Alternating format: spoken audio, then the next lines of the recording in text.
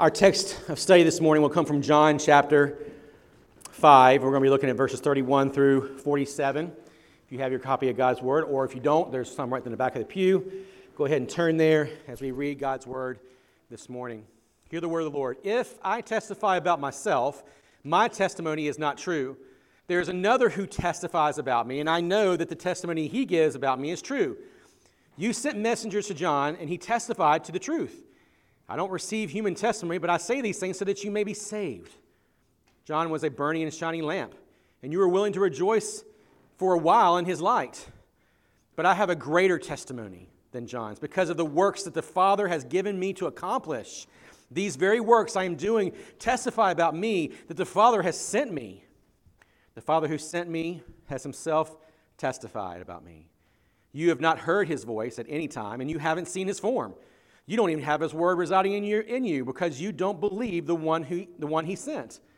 You pore over the scriptures because you think in them, and you think you have eternal life in them, and yet they testify about me. But you are not willing to come to me so that you may have life. I don't accept glory from people, but I know you, that you have no love for God within you.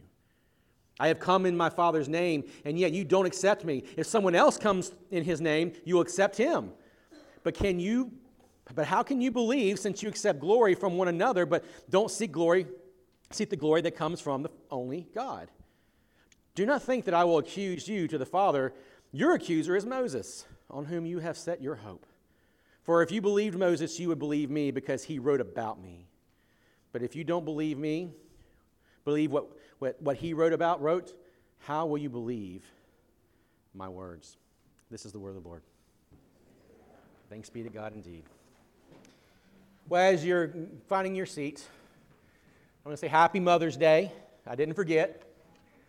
Thank you for all the mothers in this room, the ones who are not in this room who invested in the people who are in this room to make, or at least contribute to the kind of people that the Lord has brought to our church. What a beautiful thing that is. We're thankful for you mothers. We're thankful for your tireless commitments. Motherhood is a tough deal. It is in our world that has increasingly trying to redefine family and marriage, which we'll talk about here in just a second. It's even more difficult for mothers to be mothers these days. And so we're thankful for your tireless commitments to your children, to your husbands, and certainly to grandchildren perhaps, whatever it may be. We're thankful for you. I know myself, I'm deeply thankful for my bride. She's beautiful, she's resourceful, she's extremely smart, and she has that right mix of sassy and sweet, right? But I'm thankful for her. I've been thinking a lot this last week or so, maybe you have noticed the same thing, that there's this kind of increasing assault in our Western world on the notion of objective truth. Probably none of us find that surprising, right? That the world continues to assault anything that would have any sense of objective truth, natural law, whatever you want to call it. And you know, like I do, as believers, that when you rob your foundation for life from the objective standards of truth, all attempts at all kinds of things begin to collapse. Attempts at moral discourse, establishing standards for how you really do treat other human beings, or attempting to establish even viable civil structures.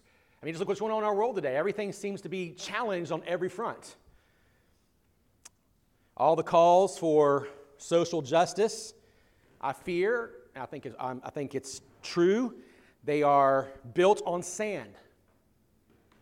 They're built on sand. Because you can't have a passion for justice if you don't have a foundation of truth. That's where the whole thing gets turned around.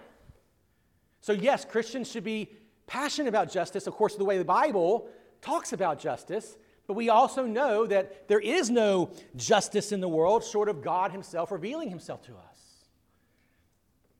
Revealing that he is the God who sustains everything we know.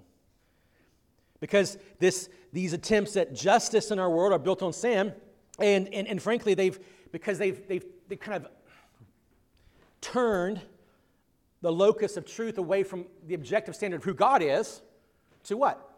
The individual. You are your own truth. And that's a problem. And I think we all know, not to be an alarmist here, that with that mentality, that will lead to eventually destruction, which we know Jesus one day will come back and fix that and address that and heal that and restore that. And his people who have clung to faith in him will eventually triumph. I've been reading a book by Carl Trueman that came out in the fall. It's called The Rise and Triumph of the Modern Self. And he says that underneath this suspicion of objective truth is this desire to redefine what goodness is, what righteousness is, to conform it to, like I said earlier, this increasing egalitarian. When I say egalitarian, this flattening of distinction. That's what egalitarian means. So there's no distinction between men and women. There's no distinction between heterosexual and homosexual. There's no distinction between this marriage or that marriage. There's no distinction between laws and hierarchies of people who have genuine authority that God has designed in the world. They flatten everything down to the point that eventually you have nothing but a lawless society. He spends 400 pages tracing this ideological development of thinkers. And by the way, it didn't start yesterday. It didn't start 3 years ago. It's been in the making for almost 200 years as he does this job of trying to help us see the thoughts of guys like Rousseau, who were these great philosophers and thinkers, and poets like Whitworth and Shelley from the Enlightenment and Romanticism that slowly have shifted our pursuit of truth away from God and grounded in the individual. Again, the only result in that is that we find ourselves in a lawless society because there's no objective truth. And that's a problem. Now, again, I don't start there this morning to sound an alarm. I'm not alarmed by that. It's been going on since the garden. It comes in different epochs and different, increases and decreases. But the reason I pointed out to us this morning, and as we get into this text this morning about Jesus and how we know he really is who he says he is that Christians must constantly work hard to retune our confidence in the witness of the historical faith once delivered to all the saints everywhere, so that we might better ground our hope and that we might fulfill the mission God has called us to.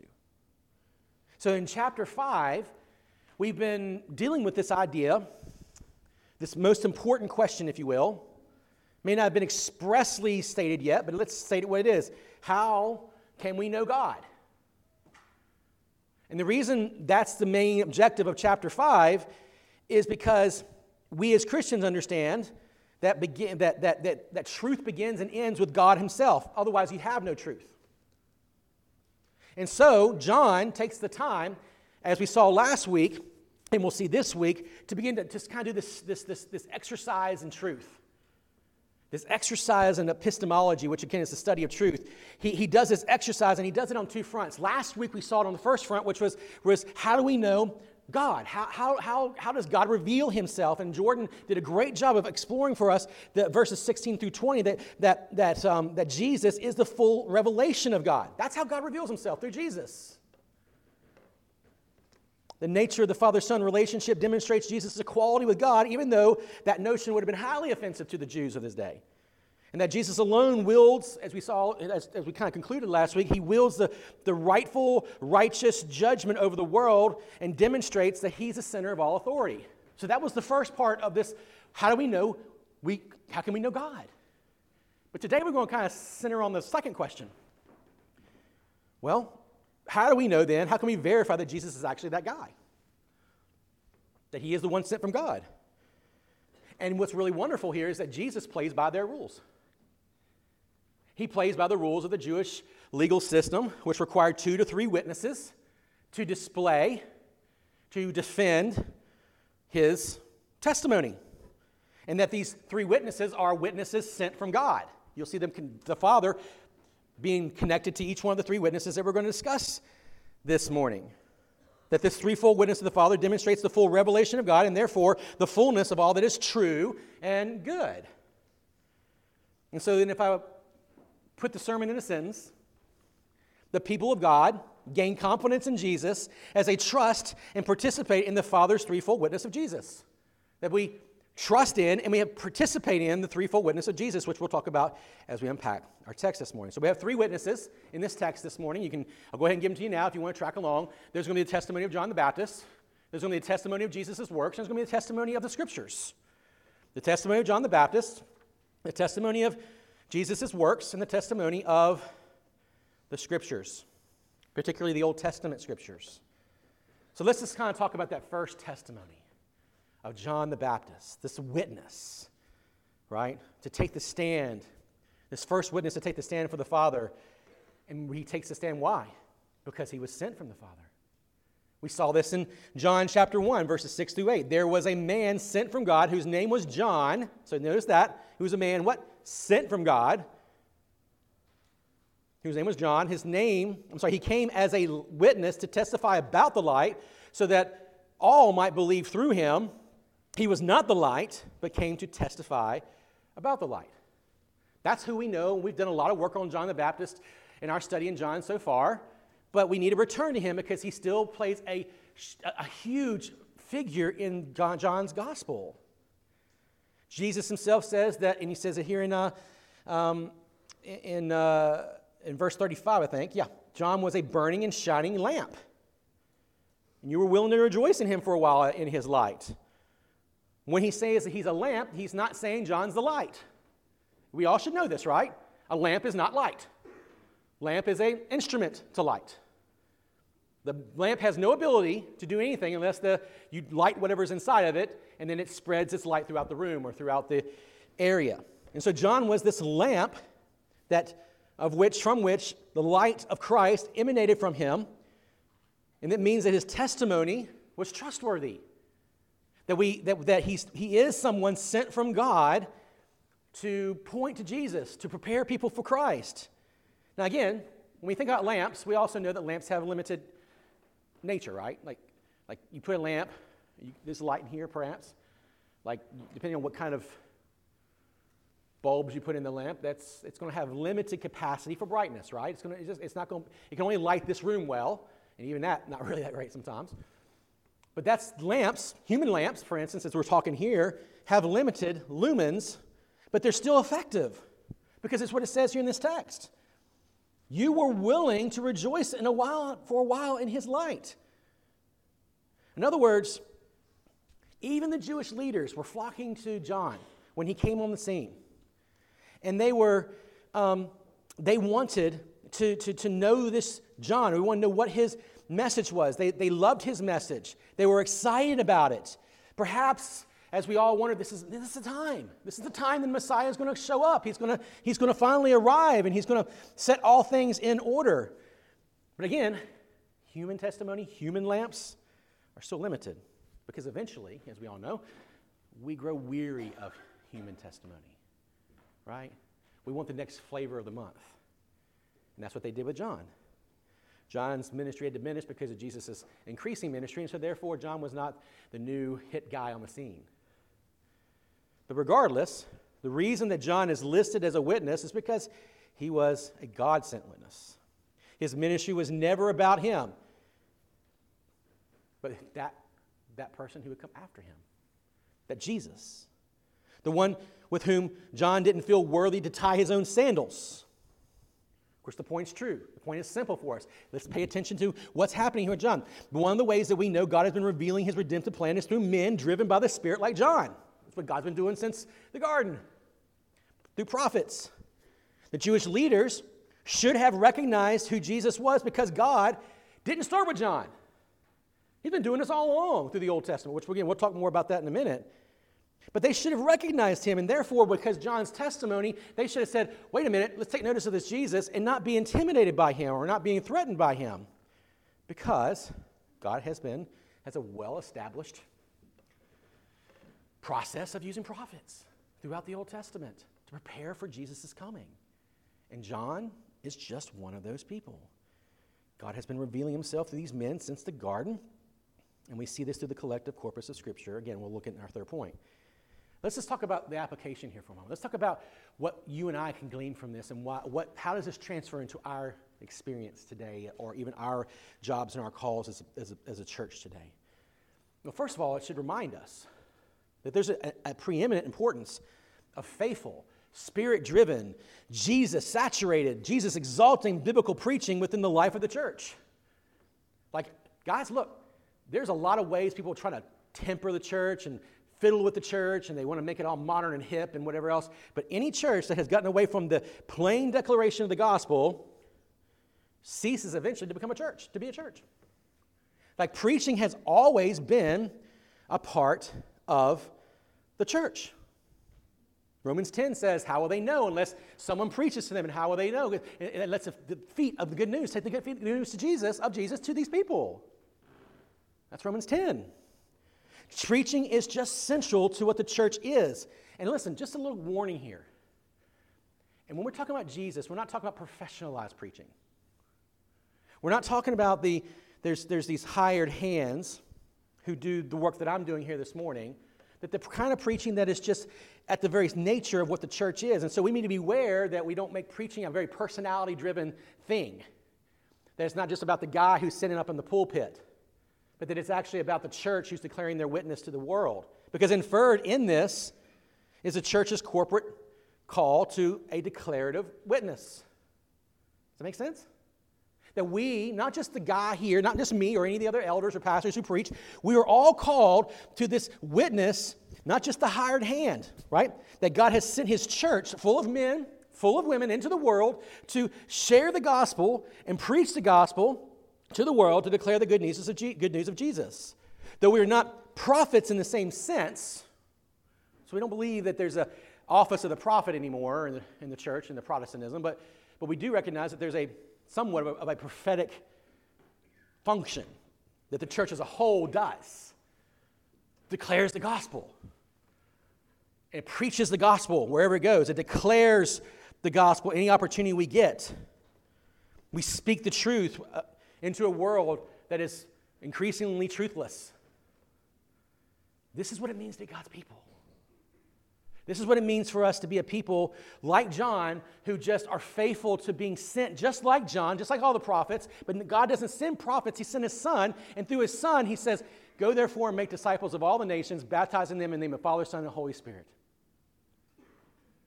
That's what it means to be the church. That is a prophetic function. To go and preach the gospel, to make disciples wherever we go. So that first testimony of John the Baptist is incredibly important for us because it touches us right where we are. The second testimony is to Jesus' works. Let's just read verses 36 through 38. But I have a greater testimony than John's because of the works that the Father has given me to accomplish. These very works I am doing testify about me, that the Father has sent me.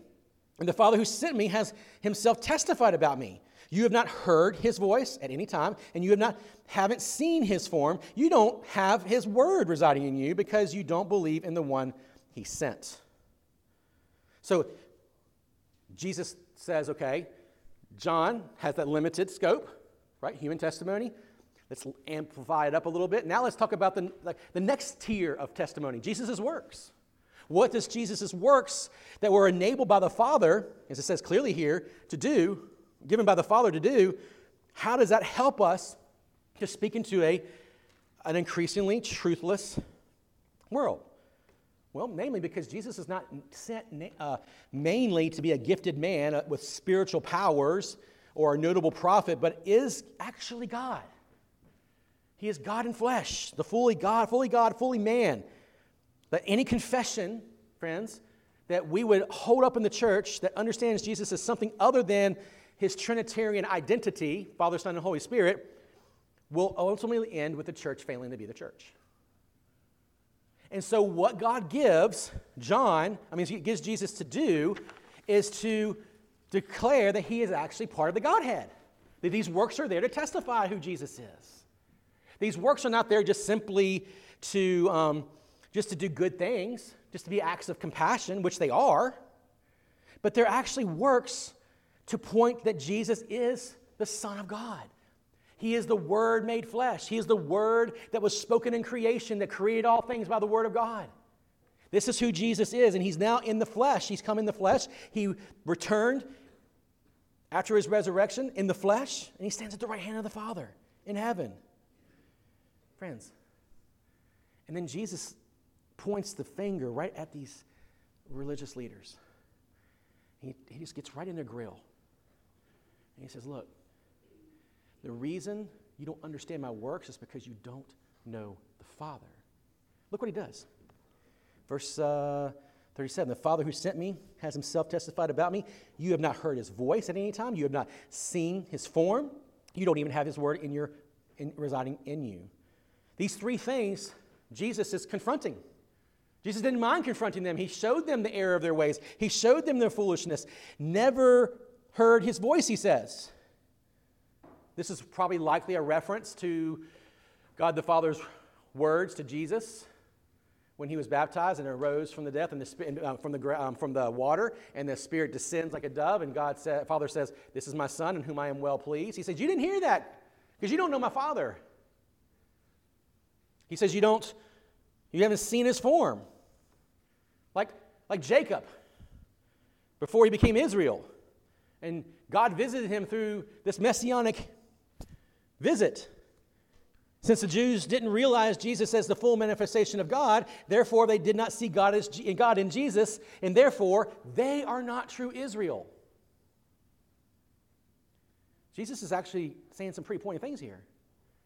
Don't pretend to be something you're not. Because if you were this, you would know who I am.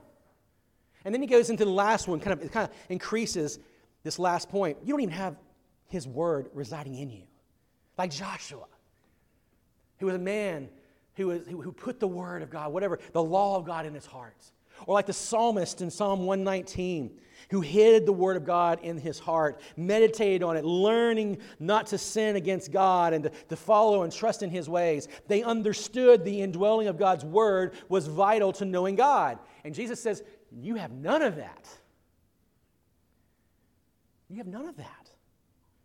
All of these were antecedent revelations. All these things that we're pointing to here that Jesus says you don't have my word, you've never seen his form, you've never heard his voice. It's because ultimately you never got what the Bible was all about, what the Old Testament was all about. And so when you come to in terms of understanding this indwelling power of God's word in our lives, we need to be like the writer of Hebrews in chapter 1, verse 2. At many times and in many ways, God has spoken to the fathers and patriarchs, leaders, kings, prophets, anticipating the revelation of the Son of God.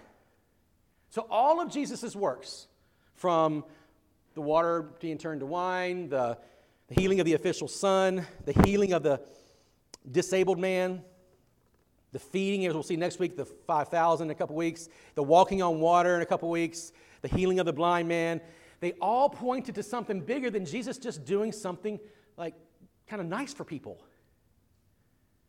There's much more in Jesus' feeding the 5,000 than just saying, hey, you need a meal.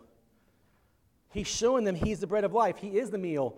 That he himself is the covenant keeper of redemption. And that all true believers, listen, let's put it plainly here, that all true believers are those who see Jesus as, one, the true and better Adam, who came not as a lawbreaker, but as a lawkeeper. Like Adam was a lawbreaker, but Jesus is the lawkeeper. Two, he was a true and better son, like Isaac, who was offered to God as the once and for all sacrifice for sins. That Jesus is the true and final atoning Lamb of God, as we see in all of the Mosaic practices. And that he's a true and better long-awaited king and son of David. We can go on and on and on. You can't read the Old Testament and not see Jesus. You just can't. And they missed him. And Jesus is putting them on notice. He's putting them on blast. The value of Jesus' works are what they reveal. So for us, again, what does this mean for us here today? Why is this important for us? Well, one, that Jesus' works are still in play for the people of God today. That Jesus hasn't stopped working. Namely, he works through the indwelling power of the Holy Spirit in his people, who was sent, as we saw in Jeremiah 31 or Ezekiel 36 and 37, that God would send his Spirit to fill his people, and he would be the helper sent from Jesus, the Spirit of Christ, dwelling in God's people. His works are still very much at play. The people of God are a Spirit-filled people. That's who we are. And so his works didn't cease when he ascended into heaven. His works continue even to this day through the local church and through the church corporate and through the church universal. This means that the value of Jesus' work is found in the perseverance of the saints. We sing these songs this morning. And we're suffering, and it talks about the fact that we suffer, but we keep pressing forward in our failings. But Jesus is sure to get us all the way home. That's why we sing these songs. They're an anthem, friends. They're a journey for God's people to remind us that in suffering and persecution, they're no match for the work of God through the Spirit to keep God's people and to fulfill what God has promised. That just like Jesus' work pointed to God's fulfillment of sending His Son as the new covenant, the Spirit is sent to bring us all the way home when Jesus returns. You can't divorce the Spirit from Jesus. You can't divorce Jesus from the Spirit. You can't divorce Jesus from the Father. It just doesn't work. We have nothing to fear from the corrupting works of the world and its godless ways, as we mentioned earlier in our introduction. But as we just stick to the script, friends, not trying to add all these fun and new, things to the church. But we fear nothing, because at the end of the day, the script is simple. Preach the word. The script is simple. Live in the Spirit. The script is simple. Watch God work. Watch God do what He does through His people. And it may be hard. It may be difficult. But we'll get all the way home. The last testimony, it's almost like we are increasing, as I said earlier. It's all kind of setting the stage for what we might call the star witness, the Scriptures. I'll just read a couple passages here, a couple verses. You don't have His word residing in you because you don't believe in the one He sent. You pore over the Scriptures because you think you have eternal life in them, and yet they testify about me. You are not willing to come to me so that you may have life. And then he comes on down later on.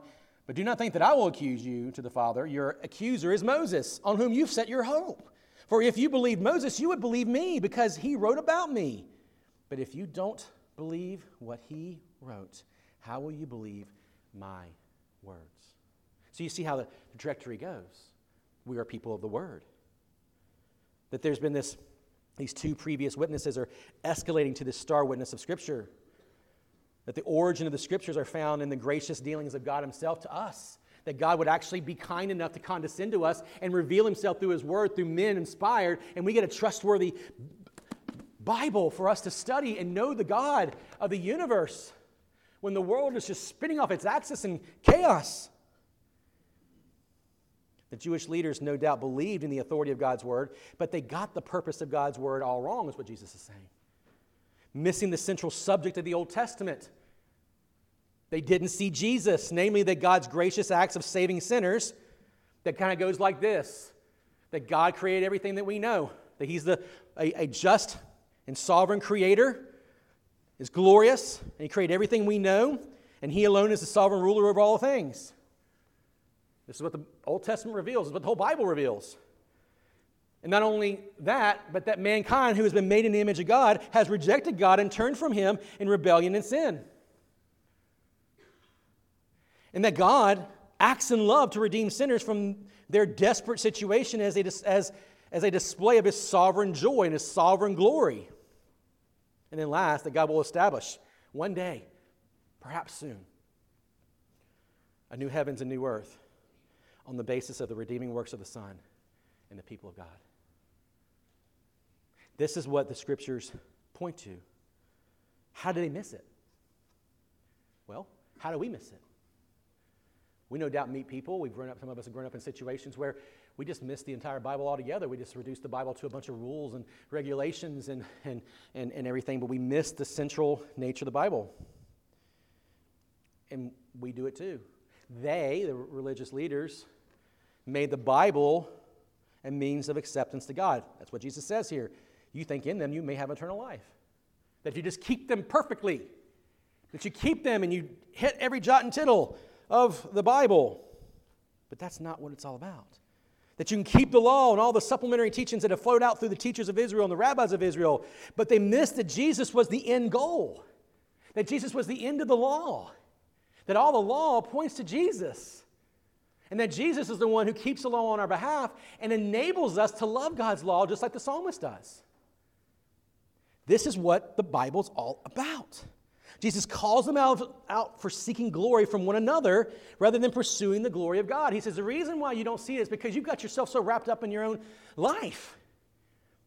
You're trying so hard and to work and whittle your life around to make your life feel complete and to earn acceptance with God and to earn acceptance, more namely, from other people, to find glory in them. And Jesus says, you're going to fall short.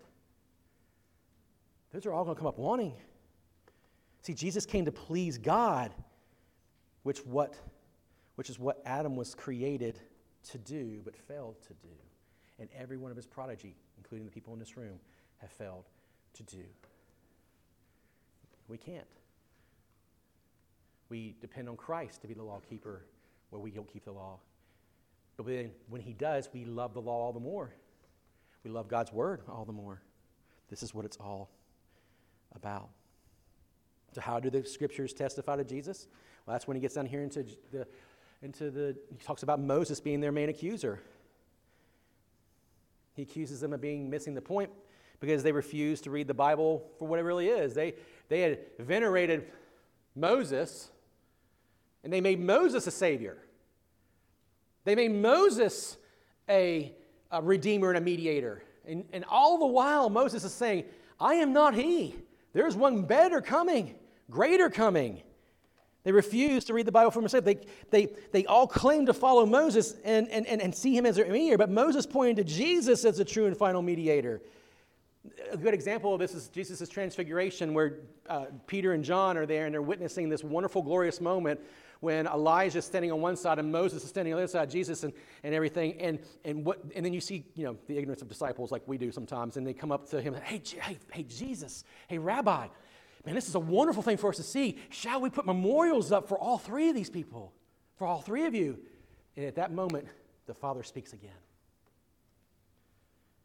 Stop. This is my son. Moses pales in comparison to him. Elijah pales in comparison to him. They are there to give witness to the Son of God, that Jesus is superior and Jesus is the supreme Savior and sovereign King over all that we know and love. And so for us this morning, it seems clear that if we're going to be faithful to our mission here at Grace Church and continue to see more people come to Christ and grow this fellowship of believers, we need to recognize that if there's anything in us that may say we love the Bible, but we're missing the point. I had a Sunday school teacher a few years ago who was a wonderful man, loved him to death, but he came in the office to talk about Sunday school curriculum for the children. And we said, okay, great. We gave him some great Jesus-centered, gospel-centered curriculum. And he was like, I think we need something more. I'm like, okay, well, what is it that we need? Well, we need to teach these kids etiquette. We need to teach them how to use forks. We need to teach these kids how to respect their parents. We're like, oh, okay. Where do you find that in Scripture? Is that the message of the Bible? Or are we Judaizing the Christian experience ourselves? Right? Friends, we do the same thing. So we got to make sure that these things are not happening in our lives. Look, being a Bible thumper is not the goal. Oh, we thump the Bible here, but that's not the goal. The Bible is about nothing else than magnifying Jesus. Charles Spurgeon says, if you can preach a message without Christ, you have not preached the Bible. That's my paraphrase of that. There's nothing intrinsically life-giving about studying the Scriptures if it fails to see the main point, which is Jesus. Jesus is the main point. It's why we select so clear material in our church, and we want to be more and more of that. The proper interpretation of the Bible is so vitally important to the church. Like you and I have got to learn to handle God's Word well. Not just me, but we need to give ourselves to the study of God's Word and to know how to handle it well. Because what happens is a lot of times our engagement with the Bible is reduced to that daily truth nugget. Or that daily sip of wisdom, pun intended, right? Like it's just, that's what, like on your little coffee cup. Like you don't need a sip of wisdom. You don't need your daily truth nugget. You need Christ.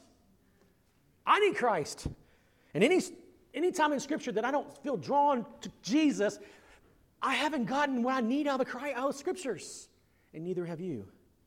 Every believer needs to be equipped with the proper tools to read and study the Bible clearly and truthfully.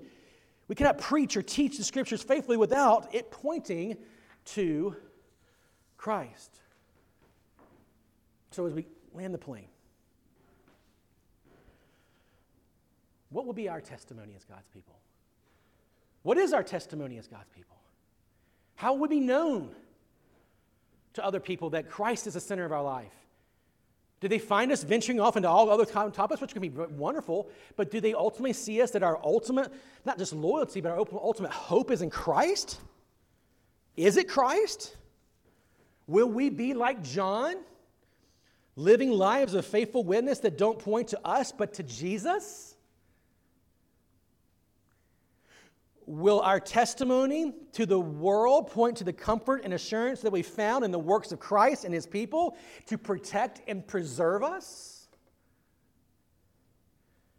That He is taking us all the way home, as we've mentioned earlier? Will our testimony to the world point us to point them to our reliance and confidence in God's Word in the face of so many worldly ideologies that are creeping into the world and creeping into the church, for that matter? To seek to have us find our hope and safety in other things, like governments and social status. These creeping and shifting ideologies of our day are nothing new.